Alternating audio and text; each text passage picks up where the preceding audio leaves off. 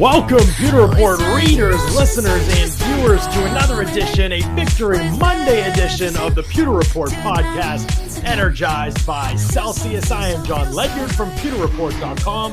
With me today on this wonderful Monday evening. Victory Monday. Victory Monday. To celebrate Bucks, to celebrate and break down and analyze and all of the fun things that we do. Another Bucks victory is the one and only Scott Reynolds of PewterReport.com. Scott, how are you? How was this past weekend for you a little bit? I know you put a little money down some places. You came away with a couple wins. It was a good weekend. I had a good weekend on DraftKings, not to mention them because they're not a sponsor, but my bookie. We did pretty well on my bookie. So very happy with myself on Saturday and Sunday with my bookie. So. It's a good weekend. I won my first ever bet, Scott, in my Money life. J, Yes, look at you. yes. You're Money J now. I love it. Yes. Underdogfantasy.com. If you Yes. don't know, the player prop bets over there are absolutely awesome. And yeah, it was like, all right, over Chris Godwin, 64.5 receiving yards. Boom. And he got to 70. It was a little tight, but he got to 70 and over under Jacoby Brissett. I put over on him having an interception, and Jamel Dean came up clutch on the tip ball. So yeah, we got ourselves 6 large over here, man. It was There good. you go. It was a great weekend. A great weekend for the Bucks as well. They get to 4-1. They win 45-17 over the Miami Dolphins. Yes. We have a lot to talk about on today's show, including Tom Brady's MVP candidacy, the wide receivers on this team, potentially 3 1K receivers, and a lot of defensive woes that are going to be swept under the rug when it's 45-17. But Philadelphia is coming up, and they've got some weapons, and we've got some things to talk about on the defensive side of things, what the real issue is. But first, Scott, it's all brought to us by our friends over at Celsius, and we're rocking. I got the Peach Vibe. You got the Fuji Apple Pear. I do. If you don't know, folks, Celsius is the best energy drink out there. 0 sugar in these things, unbelievable taste, unbelievable flavor, and unbelievable variety of flavors, but without any of the bad stuff that you get from other energy drinks or the crash. It's genuinely like a cheat code, kind of like having Tom Brady as your quarterback. It's essential energy. It burns body fat, accelerates metabolism. I don't know what else to say, Scott. They're really just the amount of varieties that you can find. You can see a bunch of them on the screen there. Wildberry in the top right-hand corner is a great one, but you can find these at Celsius.com. You can use the store locator there to find out which stores they're at near you. You can click on the Celsius banner ads at PewterReport.com. You can go to Amazon and do the subscribe and save to get yourself a variety pack of Celsius. And then, Scott, to top it off and make it even better, we've also got the fast protein bars from Celsius, the white chocolate cookies and cream, and the caramel peanut crunch. Taste unbelievable. The flavors, the decadent, silky, smooth layers on these bars. Sensational stuff. Protein bars are not supposed to taste this good, but they do. Make sure you check out the fast protein bars. There's a link in this YouTube description to click on to get yourself a variety pack of these as well. Best tasting protein bar I've ever had. I am a protein bar connoisseur over my life, and so this is the best one. You've tasted a lot of cardboard and sawdust in your lifetime, John. Oh my gosh. Stuff that's supposed to taste like chocolate or cookies and cream or peanut butter crunch or whatever, and it doesn't. Yeah. Honestly, I'd given up on protein bars before these. So if you're with me on that, check out the fast protein bars as well. Really, really great stuff from Celsius. All right, Scott, let's start with Tom Brady, right? Because this has been, we thought it would be a good season, having a better command of the offense. We thought it would look good, coming off the knee surgery and everything. But even my expectations, which were pretty high, I feel like I was kind of in his corner all year last year, even when it was like, well, he's not playing well enough. And I was like, well, actually, it's more other factors than that. And, you remember how I was dying on that hill for a while. So I was probably his fiercest defendant coming into this season. Right. And he's blown away even my expectations with the way that he's played. Yeah, I mean, I certainly with the 17-week season, right? I expected him to hit 50 touchdowns. He's on pace for 51. And I expected him to throw for 5,000 yards, but it's crazy, John. At age 44, no human being should be doing this, but Tom Brady is. And really, he's a mutant is what he is. It's crazy. The type of statistics he's pulling off.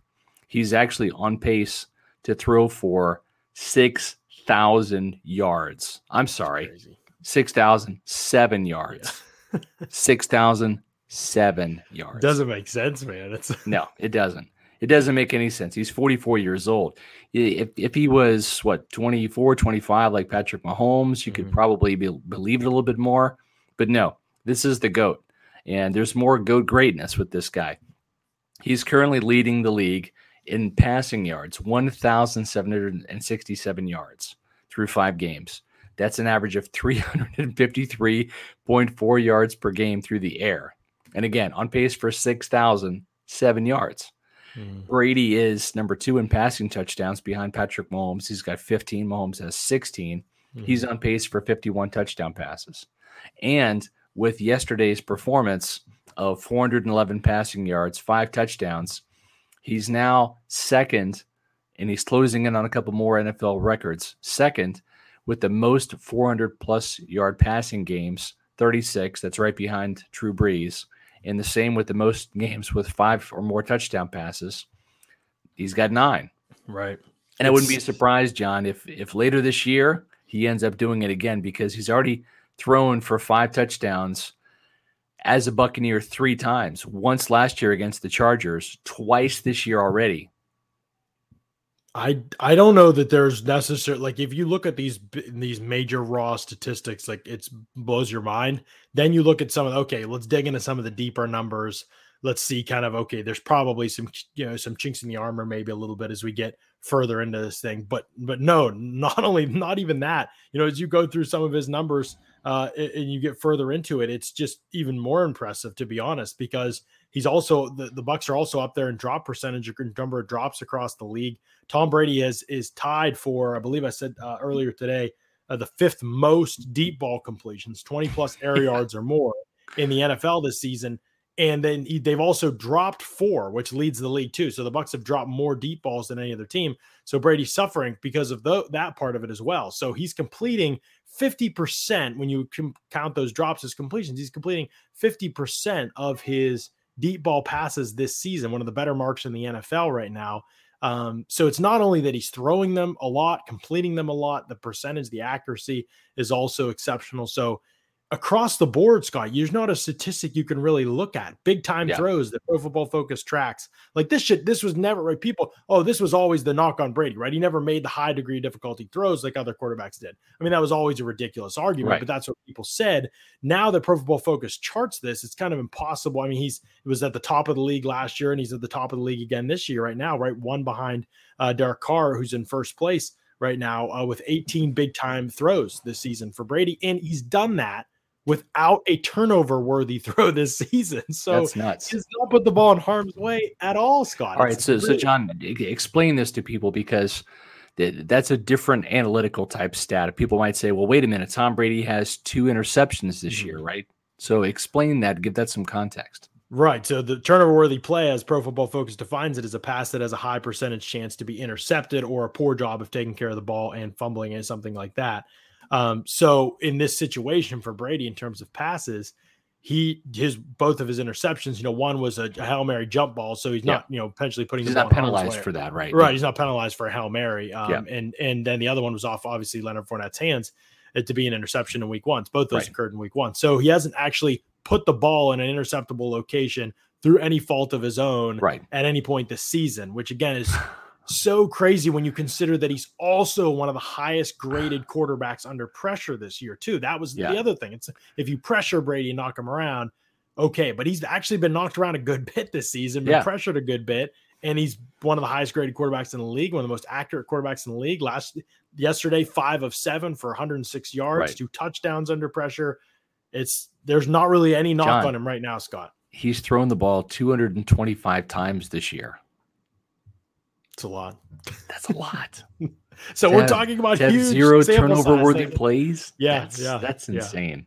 It's crazy, and this is it. I mean, this is only his second year in this offense. And there's a lot of moving pieces, and I mean, to not have put the ball in harm's way at this point is just bizarre. It's crazy. Like I said, the only other quarterbacks who have done it right now in the NFL who are kind of in that same category were Russell Wilson before his injury, who had also not done that, and then Carson Wentz. But Carson Wentz hardly has any big time throws. His average depth of target is basically right in front of him this season. He's hardly thrown down the ball down the field at all. Yes, Mr. Glass, who plays tonight actually. And so you're talking about the two guys to break him, by the way. I mean, it might happen, but you're expecting you're talking about 2 guys right now that are playing at completely opposite ends of the spectrum in terms of how the position is played. And so Wentz is just kind of putting the ball underneath all the time. But Brady is making all these high degree difficulty throws down the field and with pinpoint accuracy. And I mean, he's going to, Pro Football Focus has him, I believe, is the highest graded quarterback still that they have. And I know that I've disagreed with some of their grades. I've always been big supporters of them when it comes to quarterback grades, though I love the way that they look at the full picture with quarterbacks. So I think it's just been a special kind of season. People are going to say Kyler Murray. People are going to say Josh Allen after last night, although I don't think he's had that great of a season this year compared to what he did last year. To me, it's Kyler Murray, Justin Herbert. Those kind of guys are more in the conversation with Brady. We'll see with Kyler Murray. He started hot before, Scott, and then it's really fallen off with him. Can it ever be consistent? Well, it really pissed me off last year that Kyler Murray was the Pro Bowl selection for the NFC over Tom Brady. If Kyler Murray did not have that Hail Mary, which was viral and ESPN, put it on repeat, if he didn't have that to DeAndre Hopkins, he would not have been the Pro Bowl guy. It just that he was a highlight Pro Bowl guy. He made the Pro Bowl because of his highlights. And he still will kind of be that guy. That doesn't mean that he hasn't been amazing, though. There's been a lot more highlights this year. He's been sensational.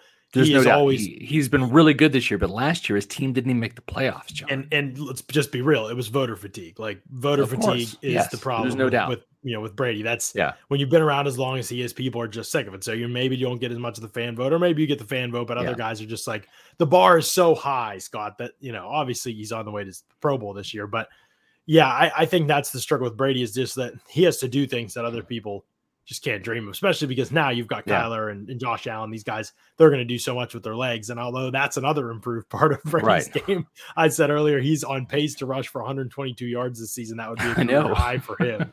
And so look what happens when you have a good knee. It's funny, John. It's if you look at Antonio Brown, right, 62-yard touchdown yesterday. He's become the deep threat for this Bucs offense after really kind of a pedestrian, 10 yards per catch average last year. The knee injury was real, right? He had the knee surgery. He's just become a completely different receiver. He's brought a new dimension with that healthy knee. Brady, too. We've talked about it, John. You've mentioned it before. The ability to duck and slip sacks, the ability to roll out, the ability to scramble for 13 yards. John, my knees are okay, but I feel like having knee surgery just because of how these guys have really performed, right? I mean, not that I'm an athlete by any means, but like if they're performing that well, I almost wonder maybe I should have knee surgery too, just to be better, just to be a better Scott Reynolds. I don't know. Just to be a better publisher, better editor. Maybe, Just let's say hi to some people in the chat here. Slim Stank says, "What up? What up? Ape, what up? Z, glad to have you all in the chat. Emily's in the chat. Just wanted to say hi to everybody who's out here. Jonathan, I see you. Aliens out here as he always is. Josh, been a big supporter of the pod lately. Appreciate all the super chats and all the encouragement. All right, let's talk about this Jensen thing here, because Josh we also had a super chat. Okay. Right. We don't know what the deal is with Jensen, because the Bucs position their injury report to come out right after Bruce Arians is done talking to us. So we didn't know sneaky. That's right. We don't know that Jensen's on the injury report, so we don't know anything more than y'all do at this point in time. But we get to talk to Bruce again. Do we get Bruce tomorrow? I don't think so. No, we might be tomorrow. done. Yeah, I think we might have coordinators Tuesday and Wednesday. So we might. Well, no. I think because it's a short week, I think Bruce will talk on Wednesday. No, actually, you won't, because that's a travel day. No, I think we're done with. I was gonna say, I think we're done with Bruce. So we'll just have to watch the injury report probably, unless Byron Leftwich ain't giving anything up. So no, that's a Bruce question. That's a BA question. That's right. Yeah, that's right. He doesn't want to say anything. Passes the buck. Good job, we do Byron. Appreciate the $5 super chat, William. This is terrific stuff, and I hope Jensen will be okay. We'll see.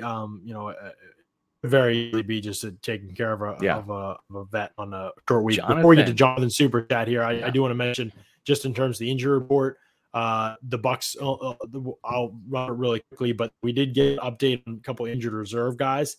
Carlton Davis, Bruce Arians had said he probably does not need surgery today. That is very good news, because surgery, in my opinion, Scott, probably would have ended his season or made it maybe playoff hopeful type of mid-playoff Vita Vea-esque comeback maybe, but it would have been a long shot probably. And remember, Stephon Gilmore up in New England had surgery. Same thing. Right? So he was on the PUP list the next year. Right. Sometimes that quad injury is so severe where you got a torn muscle, you have to go and surgically repair it. That's not the case with Carlton Davis. So whatever type of tear he has, it's minor in nature, will heal on its own. It just needs some time.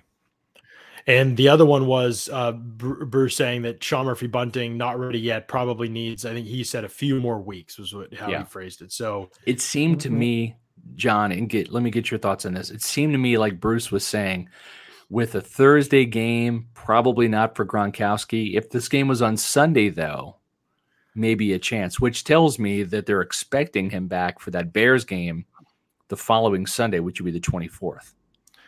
I agree. Yeah. I think he's leaving the door open for this week, but Gronk didn't practice at all today. So it's a short week. You can't even be limited in a walkthrough. Today was essentially a walkthrough. I don't know.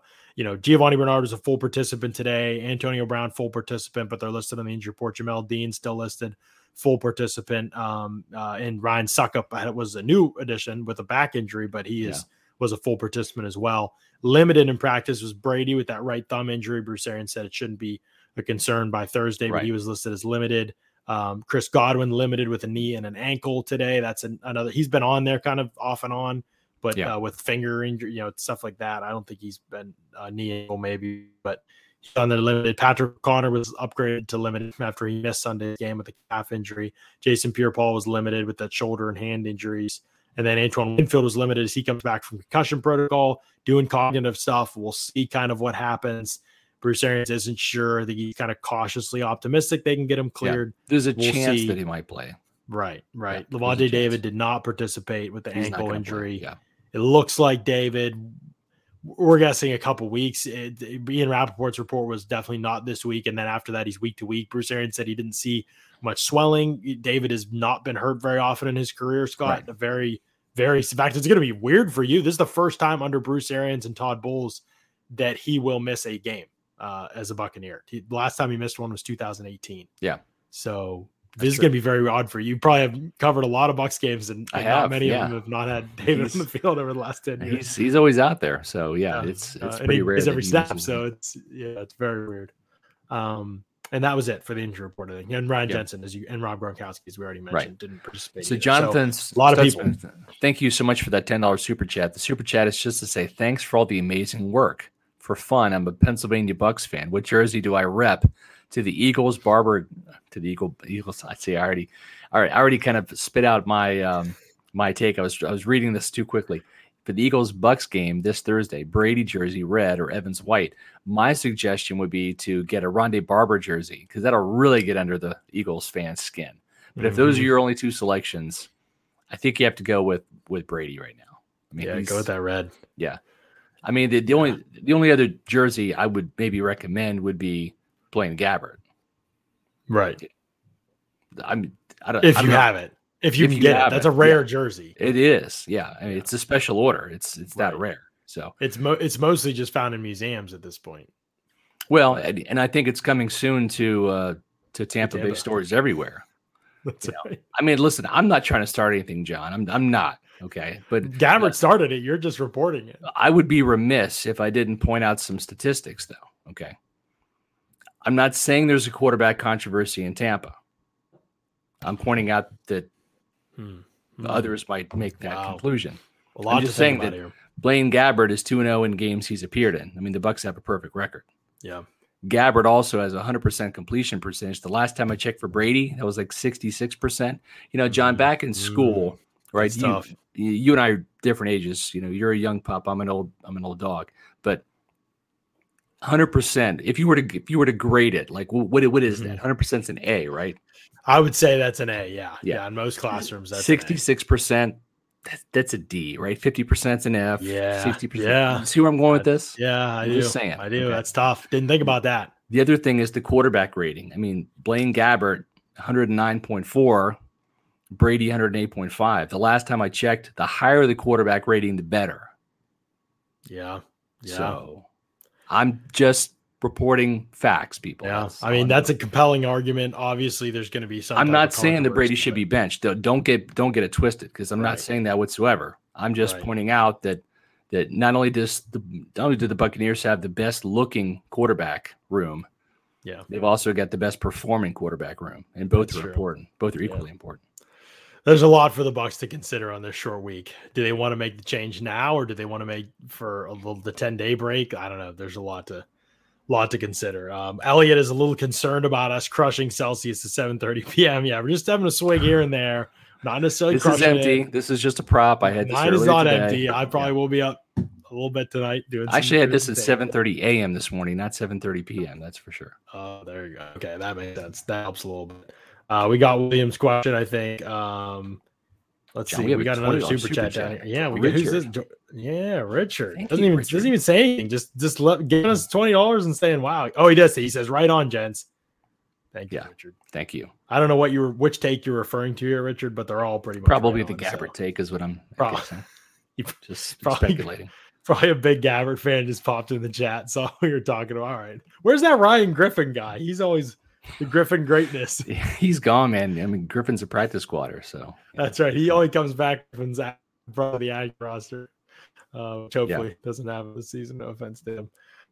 Let's talk about the Bucs wide receivers, Scott. But before we do, of course, I want to talk to everybody about a place that you can get even more behind the scenes with some of the Bucs content. And it's Spotify Green Room. You can talk music, sports, and culture live on Spotify Green Room. It's a terrific social audio app where you can grab the mic. You can offer your takes and your thoughts in some of these chat rooms. You can download it on the App Store, get it on Google Play. You can follow Pewter Report and jump into Spotify Green Room when Pewter Report goes live. You'll get an invitation to your phone to join in that room, and you can jump in, you can grab the mic and offer your thoughts on the Bucs, the NFL, the upcoming matchup, whatever it is. So make sure you download Spotify Green Room on the App Store and get it on Google Play to join in those awesome conversations. Bucs could have a chance here. Hold on. Speaking of conversations, okay, you and Paul Atwell do a fantastic job with Pewter Game Day. So much so that we're not going to wait till next Sunday for the next one. We're doing another one on Thursday. How about that? That's true. Okay. Yep. And Paul's not going to be with me, though. It's going to be the one and only Trevor Sikkema. That's right. On the game day show. Pewter Game Day starts at 8:20 p.m. That's what time the game starts. That's kickoff. So the Pewter pregame show will precede that at 7:20. We'll have the Pewter Report staff on there with all sorts of predictions and matchups to watch, and Matt Matera with all of the type of betting information that you need, fantasy stuff on there. So make sure that you tune in at 7:20 p.m. for Pewter pregame. Then the main event starts. That's Pewter Game Day. John Ledyard and usually Paul Atwell. Both of you guys do a fantastic job. We have a special guest this week. It is Captain Trevor Sikkema, formerly of Pewter Report, now of Pro Football Focus. Moving on up. Love it. Trevor's going to be on with me during that Eagles game, live in-game analysis, X's and O's. We're going to be breaking things down. I'm sure there will be the typical infusion of humor that usually occurs when Trevor exists in a space, and a little bit of snark. He and I get together. So a little bit of snark. A little bit of snark. I'm sure we might take a few more shots at players than we normally would on these broadcasts. But we'll keep it clean and we'll keep it legit. But it'll be great, and so we hope you can all join us with that on Thursday night. Matt Matera getting some love here. Pewter Report flowers all the time. The intro to Taking Back Sunday. That's funny to me because Matt does all the audio editing and kind of the posting it up on our audio platforms. And so a lot of time, because we've already done the show or seen it on YouTube or whatever, Scott and I don't even hear the audio version of it. So Matt just pulling in a super chat here with his Taking Back Sunday references. Justin, we really appreciate that. Good job, Matt, using a little Taking Back Sunday on there. PFF should get John back on one of their pods. Vortex says, I've been on there with those guys before. Draft season, they always have me on. I'll be on again with them in draft season, and we'll get them on here too. We always get a couple PFF guys on here. We'll get somebody on here probably the bye week. We usually get them on here. By the way, I know people are probably worried about Trevor being this close to a Bucs game again. He's still physically going to be in Cincinnati. I just want to let everybody know that Trevor is going to physically be at PFF headquarters in Cincinnati when we. I like that U.S. Trev agent. He's not Captain America. He's U.S. agent. That's good. That's the evil Captain America clone. That's good. Let's talk about these Bucs wide receivers, Scott. A chance at 3 1,000-yard receivers. We knew this going into the year, but we didn't really want to say it going into the year as much until we had something to stand on. Now we're 5 weeks into the year, and this is kind of a legit possibility, right? I mean, right now, these are the pace that you kind of see what kind of pace these guys are on for the season. It's kind of crazy to say, but I mean, Antonio Brown missed a game. Yeah. and he's still on pace for 1,100 yards, and he's playing like 10 touchdowns 50% of the snaps right now. I know. He's unbelievable, what he is, Scott. I mean, he's everybody's kind of getting to see it now that he knows the offense. I mean, to me, it's John, like, he looked so much different in training camp, did he not? We looked at him in training camp, and it's like, no disrespect to Chris Godwin, who's in a franchise tag contract year. No disrespect to Mike Evans, greatest offensive weapon in Tampa Bay history. I mean, you're talking about a future Hall of Famer, right? 7 1,000-yard seasons to start his career, and it's going to be 8 as long as he stays healthy. Yeah. But Antonio Brown was literally the best looking wide receiver in terms of separation, hands, big playability in training camp. And he has not disappointed. He has continued that right through into the season. And he's the third fiddle right now, right? Because he missed that game. You see he missed the game and he plays about half the snaps of the other two right guys. Exactly. Yeah. So Evans, 29 catches, 393 yards, 4 touchdowns. Godwin, same thing, 29 catches, just a little bit fewer yards, 363, 2 touchdowns. AB, 20 catches, 325 yards, 3 touchdowns. You can see what those numbers translate to throughout the season when projected over 17 games.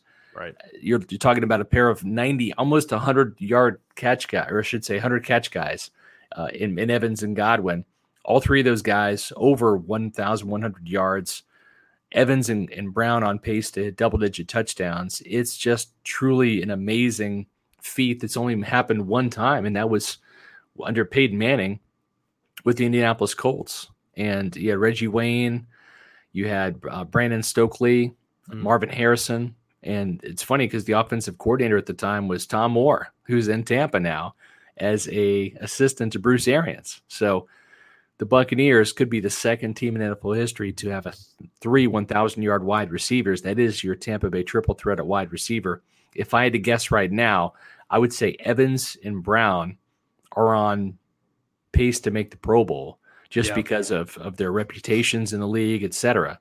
But I mean, there is a chance all in the conversation. I mean, because when last 2 weeks defense focused a ton on him, Scott. Yeah, and that's not going to happen every week. New England and Miami play very similarly to a lot of defense in the NFL.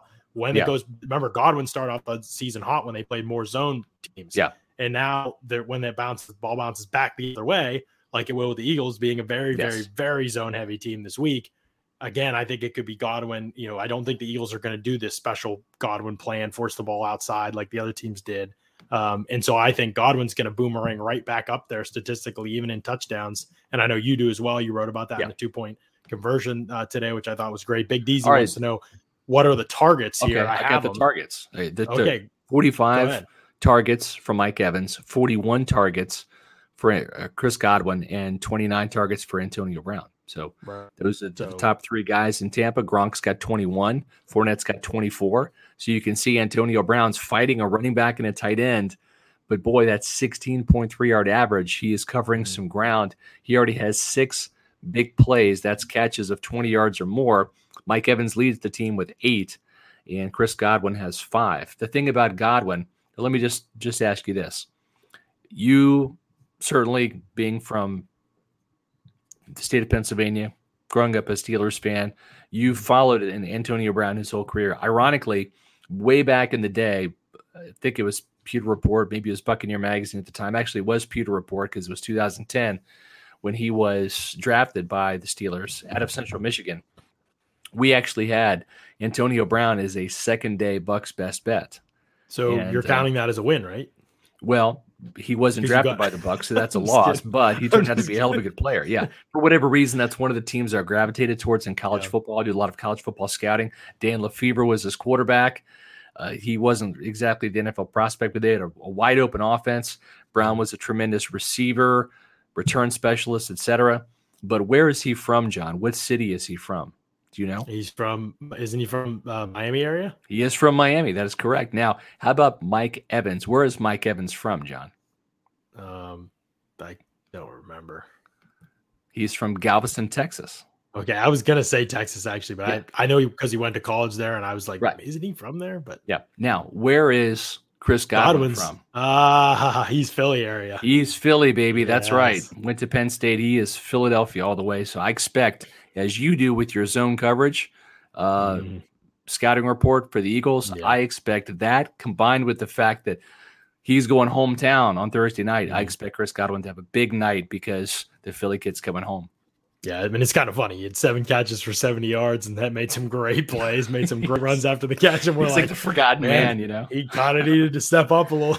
Right. It's just really, that's where the bar is at. And so a good question here, though, or a good statement, I guess. Big MGM says that AB Brady chemistry is insane. God, I'm always going to wonder what would have been if Kraft ain't cut AB from the Patriots. I just think as far as the AB separation or the AB chemistry thing, Blaine Gabbert got in the game, threw him a back shoulder pass, boom, AB adjusts, makes the catch. I am at the point with Antonio Brown now, having seen him with a couple of the quarterbacks, that I don't really even think it's AB and a specific quarterback. It's just his he is just that unbelievable as a receiver, because no matter what you want a receiver to do, he does it at a high level. If you want to be a timing-based quarterback like Antonio Brown or like Tom Brady is, great. Antonio Brown makes everything happens right on time. He expects the ball every time out of his break. He catches the ball in stride. He immediately maximizes every catch. He turns upfield. He's an immediate runner after the catch. Some receivers have such slower transitions to that point. His is instantaneous. He knows where all the pieces are on the field against all coverages at all times. Nobody works harder. So if you are that kind of back that is a perfectionist and all of that, great. Ben Roethlisberger was never really that type of quarterback. Certainly he grew in that way, and that was a big part of he and Antonio Brown's connection.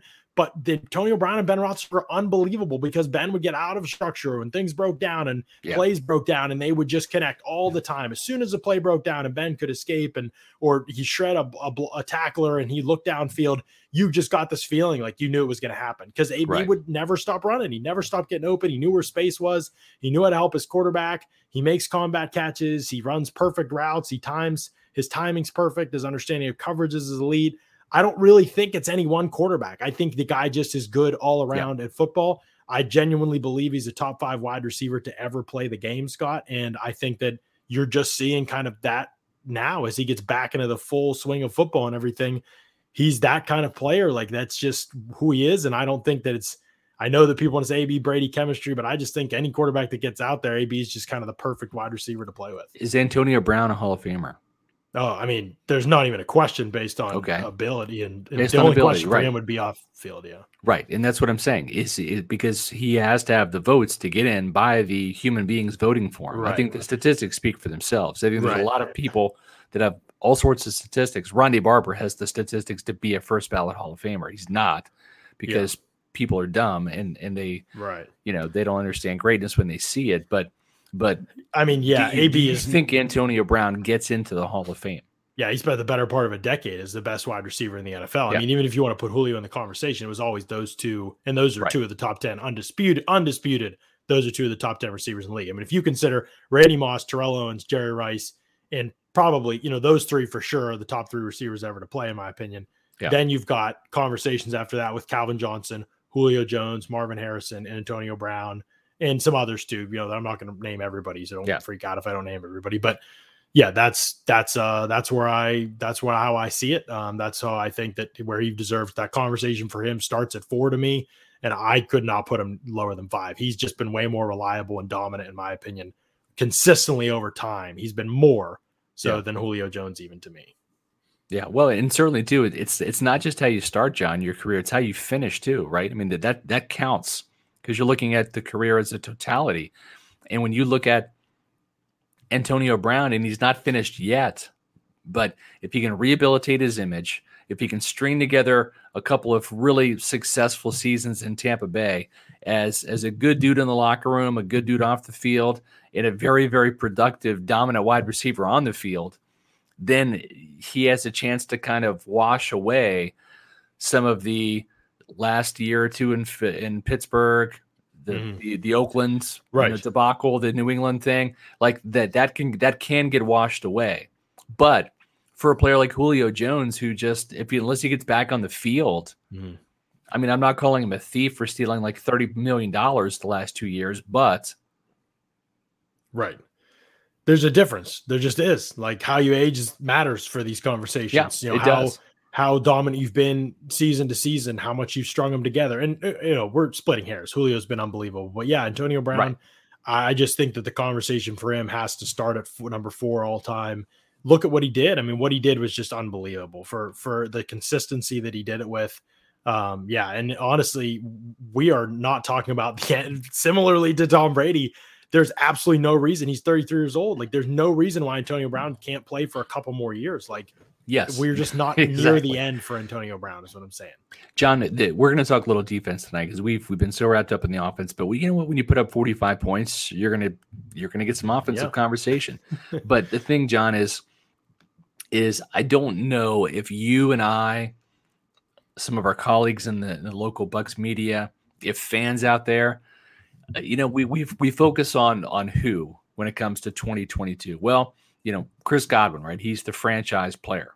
Mm-hmm. Carlton Davis might get the franchise tag again. I wrote about that in the Bucks Monday mailbag today. You obviously need corners, right? Bruce Arians and Jason Leiter, like, we definitely need corners, and we're going to do whatever we can to keep Carlton Davis because we understand the importance of it now that they've had a run on corners with these injuries.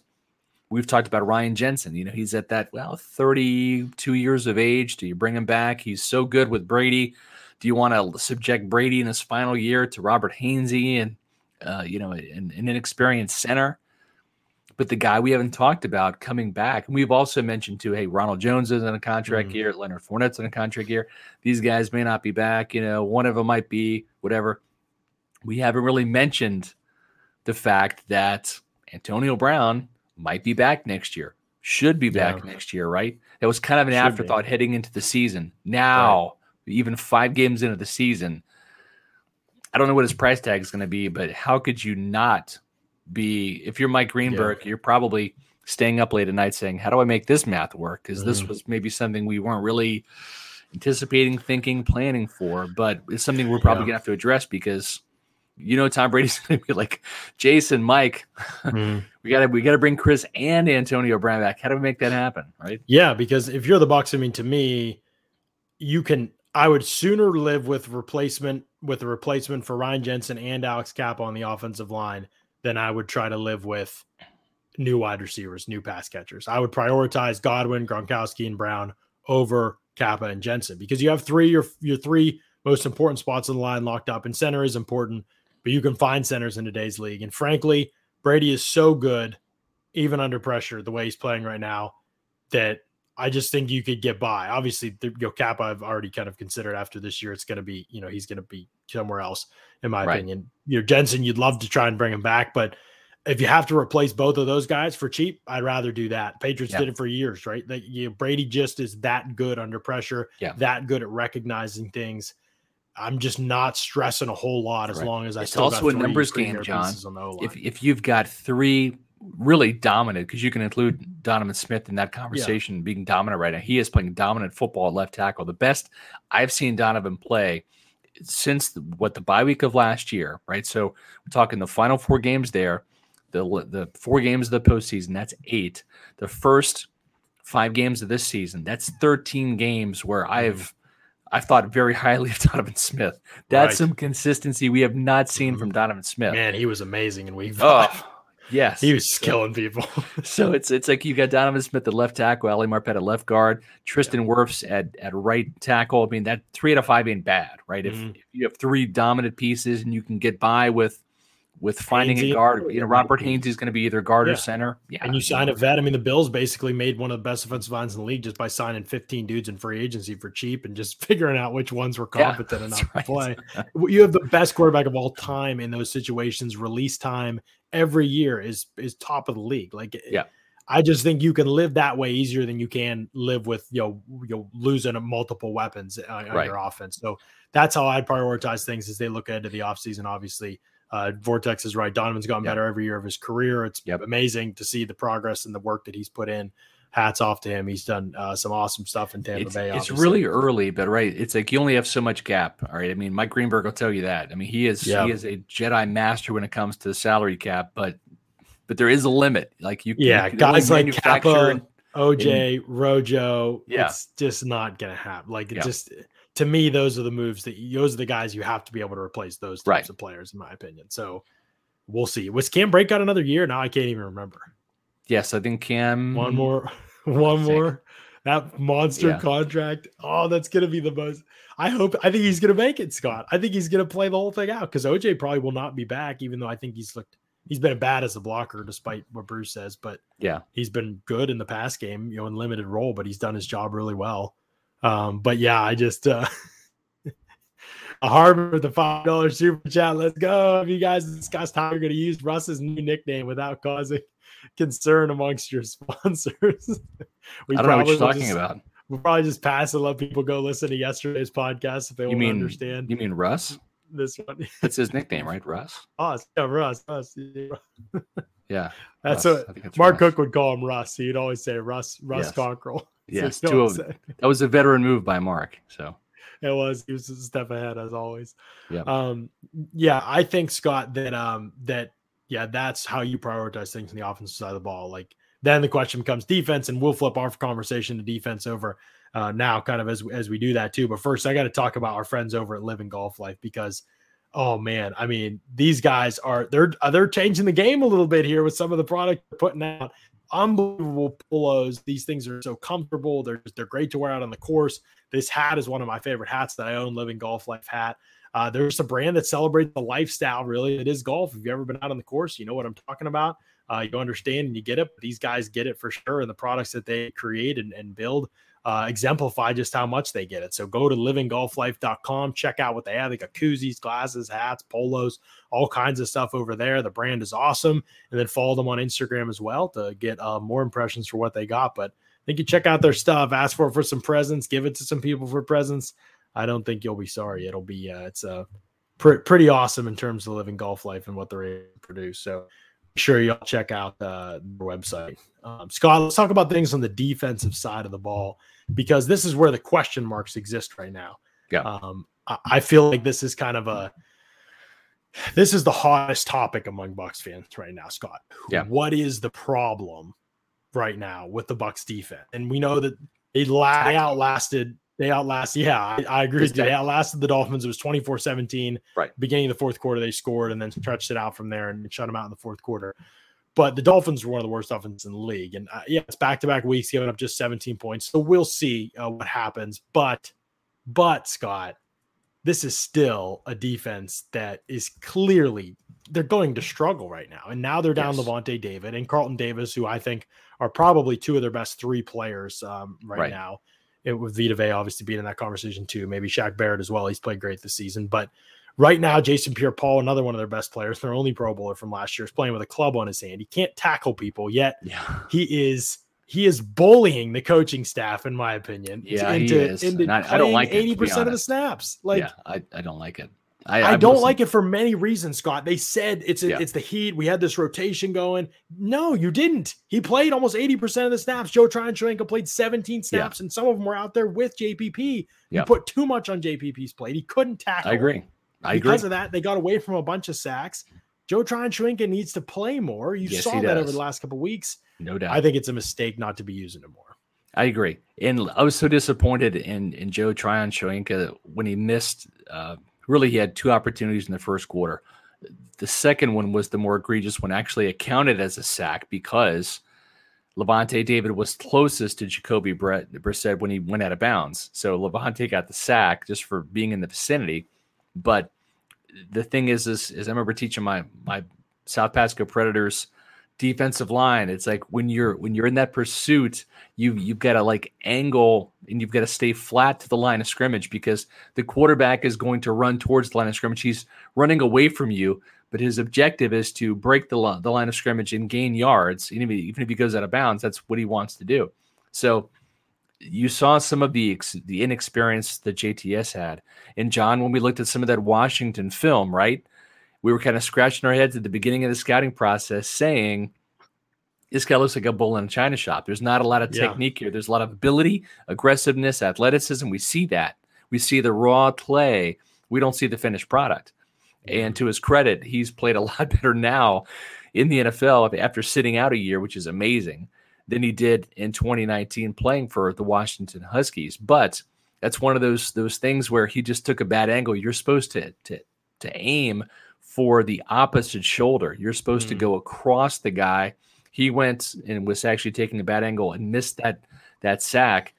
But the thing is JTS is only going to improve by being in those situations, by missing some of those plays by making some plays. That's how you learn, by doing, not by standing on the sidelines. Right. This is the future. JPP is the present, but he is not the future. And JTS needs to get on the field more. Right. And Shaggy says, how do we get JTS on the field more? He's clearly outplayed JPP, and we appreciate the $5 super chat, Shaggy. And Tobin kind of says JTS has missed multiple open field tackles a game. Yes, he has missed a couple tackles, like you said, Scott, but Pierre-Paul's missed more. Last year he was one of the worst transgressors on the Bucs team in terms of missed tackles. He himself lamented it. This year, it was still kind of a concern, but now he has one arm. So, like, now he can't even. I mean, he missed 3 tackles yesterday. He missed a sack. He missed a sack. Had a sack for sure. Right. And so he's up on the list. Bucs missed 13 tackles yesterday per PFF, which is pretty lenient on missed tackles. Yeah. That's the highest mark for the season for the Bucs. They were just atrocious in that regard. Kevin Minter missed 3 tackles and he only played 26 snaps. Scott, that is a massive concern. Oh, yeah. To me. And that's more missed tackles than Lavonte David has this season, Scott. Yes. This season. He did it. I have some film, by the way, on the South Pasco Predators. We were really good. Oh, yeah. Stacy does. Yeah. But you're right. And here's where it's concerning. We saw what Myles Gaskin was able to do against the Buccaneer defense, catching passes out of the backfield. And the thing is now you've got the Philadelphia Eagles, John, with Miles Sanders, who's a better version of Gaskin, and Kenneth Gainwell, who's one of the best pass-catching running backs coming out of the draft. So they have 2 weapons now that they can put in the backfield. And guess who they're going to target? Number 51. I love Kevin Minter. Great guy. Fantastic quote. Have a good relationship with Kevin. Father Time is tapping him on the shoulder, though. He's not the fastest player now. He was faster back when he entered the league in Arizona, but Lavonte David is still pretty fast. And so I think what you're going to see is you're going to see those wheel routes. You're going to see them trying to take advantage of Kevin Minter in coverage. John, I liked your idea of maybe in nickel and dime situations, making Jordan Whitehead play that kind of nickel linebacker, if you will. Yeah. Because I think Minter's a little bit of a liability. The other part of Minter being a liability from a speed standpoint is Jalen Hurts. The Eagles do a very good job of incorporating him in the quarterback run game, right? This is a guy that in Hurts, I'm not kidding, has more rushing yards than Leonard Fournette does. Okay. So he can scramble. He can get out there and make things happen. Jalen Hurts right now, 7 touchdowns, 3 interceptions, but as a runner, it's a different animal. He's got 256 yards. Yeah. Averaging 6 yards per carry, 3 touchdowns. And I'm telling you, when he breaks the pocket, he's not going to be running towards Devin White. He's going to be running away from Devin White towards Kevin Minter, making Minter make some of those open field tackles that he kind of missed on Sunday. Yeah, I mean, this is going to be the story of the game, is how much Minter plays probably and what kind of situations the Bucs leave him in. This is not only just because I don't think he's, I don't know, I wonder what's left, but also because the Eagles are probably one of the hardest teams for linebackers just because of how much they like to option off and use their quarterback in the run game, and the reads are different for linebackers. So yeah, I don't know. We'll see. White's athleticism will help him a lot, obviously, but Hurts is tough. He's a bizarre player to watch. I mean, he could just make an unbelievable play and then take a 20-yard sack. But he's the smartest kid. He's learning. He's growing. Yeah. Those guys will all die for him on the field. Like, that's the thing. And Brissett has some of that too. And I think that changes the game. Guys just play so hard for both of them. And I think that makes a big difference, honestly. Even though I think some of that stuff I know gets overrated at times with quarterbacks, I think that matters for O-line and all that kind of stuff. So I do think there's a lot of challenges for this defense, Scott, and missed tackles is a big one. So I'm glad we're touching on it because I think it's huge. The Bucs are dead last in the NFL in terms of yak allowed, yards after catch allowed as a defense. To me, that is way more the story than their individual cornerbacks suck in coverage. Like Richard Sherman gave up 5 yards in this game per PFF. Ross Cockrell gave up 43, and 34 of them came on a play where they just all missed the tackle. It wasn't even totally his fault. It was just that Preston Williams catch and run. Yeah, Preston Williams catch and run, and they just took a bad angle on the tackle. It wasn't because they couldn't cover, is what I'm saying.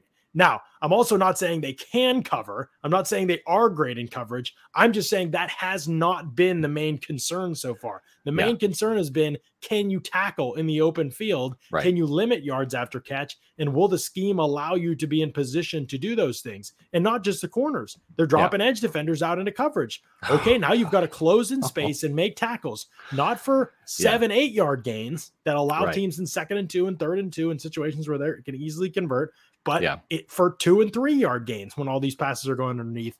I said it on the pregame show, the Bucs as a defense, opposing offenses have the shallowest average depth of target against Bucs defense than any other defense in the league. They're averaging just around 6 yards from the line of scrimmage is the average down of a target against the Bucs defense. Nobody's throwing the football down the field against them. Nobody's succeeding when they throw the football down the field against them, but everyone is picking them apart short to intermediate. And a lot of it isn't on their corners, even though their corners may not be good. We don't know. They certainly have not been great by any stretch, but a lot of the production is not coming against them. It's coming against the scheme.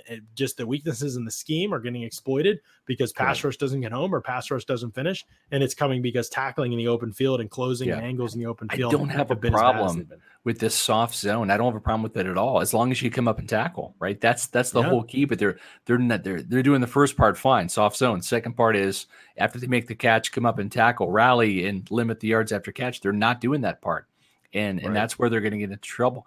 Maybe not this week, although I will say, in doing like a little bit of advanced scouting for the Eagles today, they've got some bigger play weapons, and Jalen Hurts is not afraid to push the ball down the field.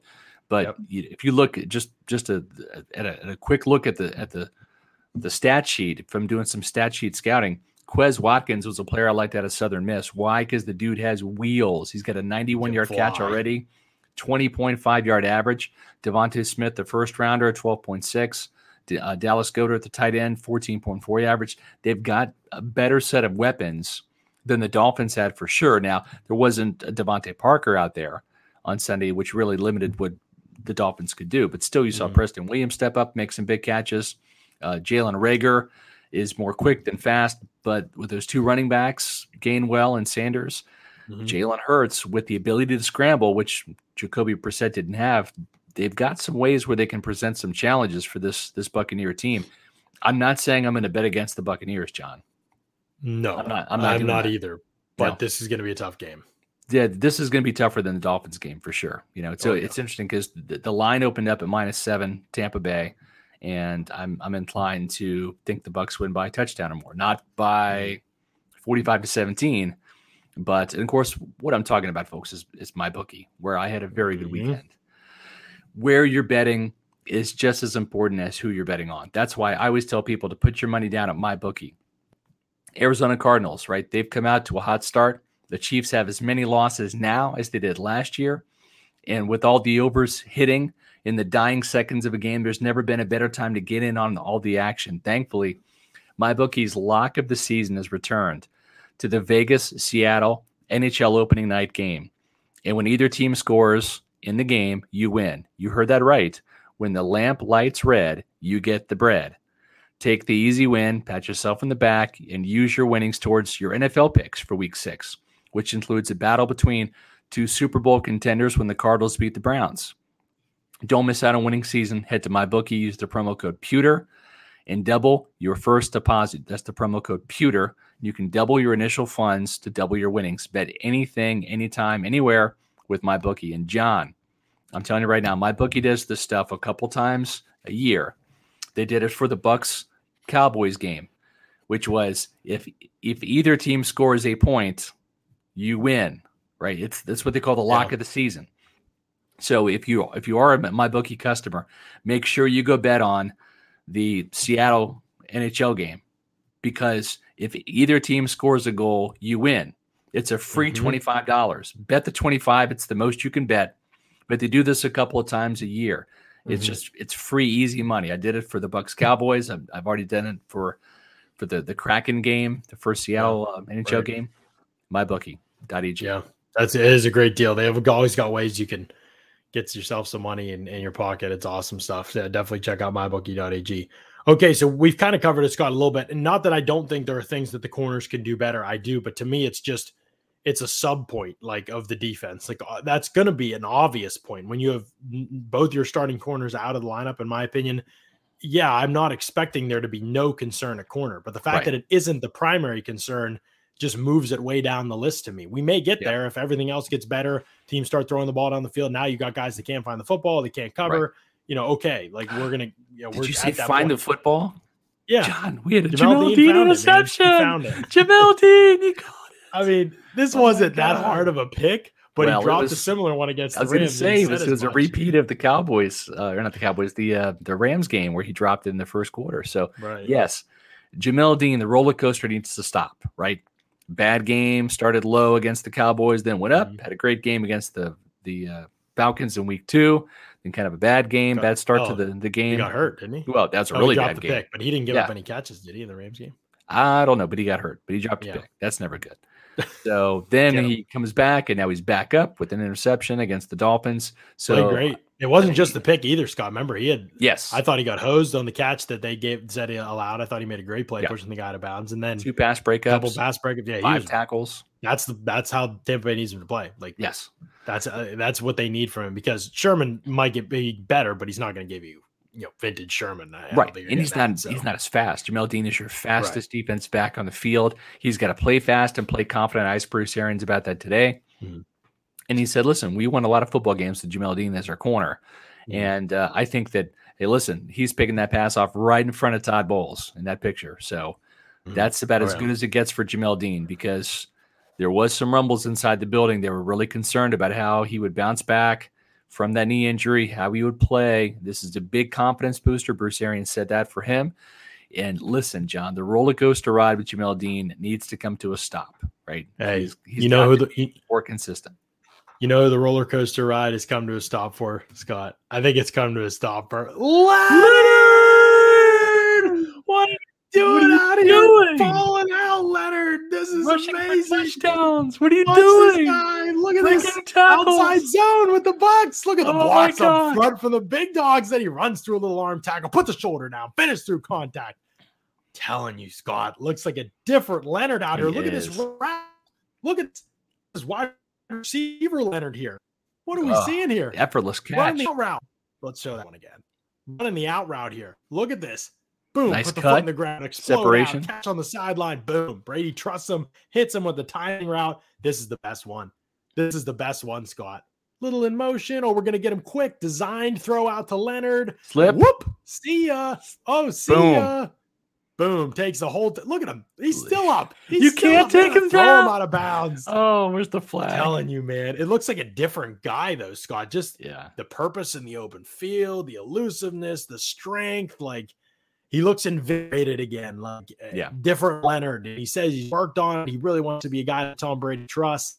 And I know it is about Leonard, and hats off to Leonard, but man, Scott, it keeps taking me back to the Brady factor. Like, this is a different human being, not just a different player, a different human being in Leonard Fournette since he got here to play with Tom Brady. Like, now he doesn't want to let that guy down. It's like Tom Brady. He's like Professor X, right? And like he just brings in all these X-Men off the street, Antonio Brown, Leonard Fournette, trading for Rob Gronkowski. Right. He just assembles the superhero team, and he's not in a wheelchair, especially with that knee surgery, but the mind, he beats you with his mind, and he gets these guys to play above their abilities. He gets them to believe in themselves and believe in the team, and of course, believe in Brady. You'd be an idiot if you didn't believe in Tom Brady. But yes, I mean the Brady effect on this team is just, it's astounding. It's even more than I thought it would be. Oh, nobody saw this coming from Leonard, man. Like the last couple of weeks. Now, can it be consistent? I don't know. We'll see. Like, I hope. Oh man, it'd be huge if it can be. Yeah. The fact that he's done as well as he has in calls himself all season Lenny now too. All season Lenny. Yeah. Like he's gone from a guy who in Jacksonville they were like, man, he's a problem. Like he's this, he's that. We got to get him out of town, to like a guy that Tampa Bay like adores. And I think the feeling's mutual. Like I think he knows he can make more money somewhere else after this season. And that obviously, he's young. It's a different situation than AB. I'll tell you what, though, we'll see what happens. Yeah. I mean, but Rojo's out of here. Yeah. So, yeah. But the thing is, there was maybe there's more money for Leonard if he comes back here next year after 2 years of producing, if he gets 1,000 yards and maybe 500 yards receiving, something like that. We'll see. Mm-hmm. But the other thing too is we give Brady all this credit. Bruce Arians also deserves a lot of credit because he is a guy that as Mark Hope could always point out, Bruce Arians is the kind of guy he's a Bear Bryant disciple. He will get in your grill and cuss you out and then hug you. He'll say, like, I can't stand your football player, but I love you as a person. I just want you to be a better football player. It's not personal. And I think that heart-to-heart talk that he had with Leonard Fournette really kind of turned him around. And listen, it's hard. I mean, Jason Light has told me for years, there is the 5-star virus is real. It's real. It ruins kids. These rivals rankings and scout rankings and stuff. There's so many kids that just get ruined by the hype because they believe it, they buy into it. And it's on them because they don't have the work ethic, that they don't have the perseverance, right? Everybody tells them they're great. They're the star, this, that, and the other. One day you're not the star, One day it doesn't happen. And that was the case for Leonard Fournette. He was the star everywhere, high school, LSU, Jacksonville. And then he wasn't here. And it was a moment where he had to, stand and deliver or, pack his bags and get out. That's what Bruce Arians said. And he decided to stand and deliver, and he did. Right. Yep. Absolutely. And he deserves a lot of credit for that. And I think it's a cool part of the story for sure. And definitely happy to celebrate when he does good things on the field, and he's doing them right now. So hats off to him. And yeah, we'll talk more about this Eagles-Bucks upcoming matchup as the week proceeds. Scott, we'll be off the show tomorrow. Yep. And then Wednesday, we're back 4 p.m. Eastern. We'll be back live on the show. We'll have Eagles-Bucks preview in depth as we do every single week before the game. And then on Thursday, as Scott mentioned, we'll have the Pewter pregame show starting at 7:20, about an hour before kickoff. Then for the in-game live stream, myself and Trevor Sycamore will be with you throughout the Bucks-Eagles game on Thursday night. Starts at 8:20. The game starts at 8:20. We'll be with you throughout the game, breaking everything down, live analysis on the show. And then the post podcast will be about 40 minutes after the game ends. Dude, we stay with you through that as well. So it's a late night for us, but y'all always stay up with us. Hopefully we'll have a Bucks victory to talk about. Yes. And it'll be a fun time on the Thursday night show. So exciting stuff. We're looking forward to getting into it all this week. And we appreciate everybody in the chat. Great stuff. Thanks great for those show. super chats too. We appreciate absolutely. it. Super chats. Huge. Yep. So we'll see y'all again on Wednesday for another edition of the Pewter Report podcast. Out.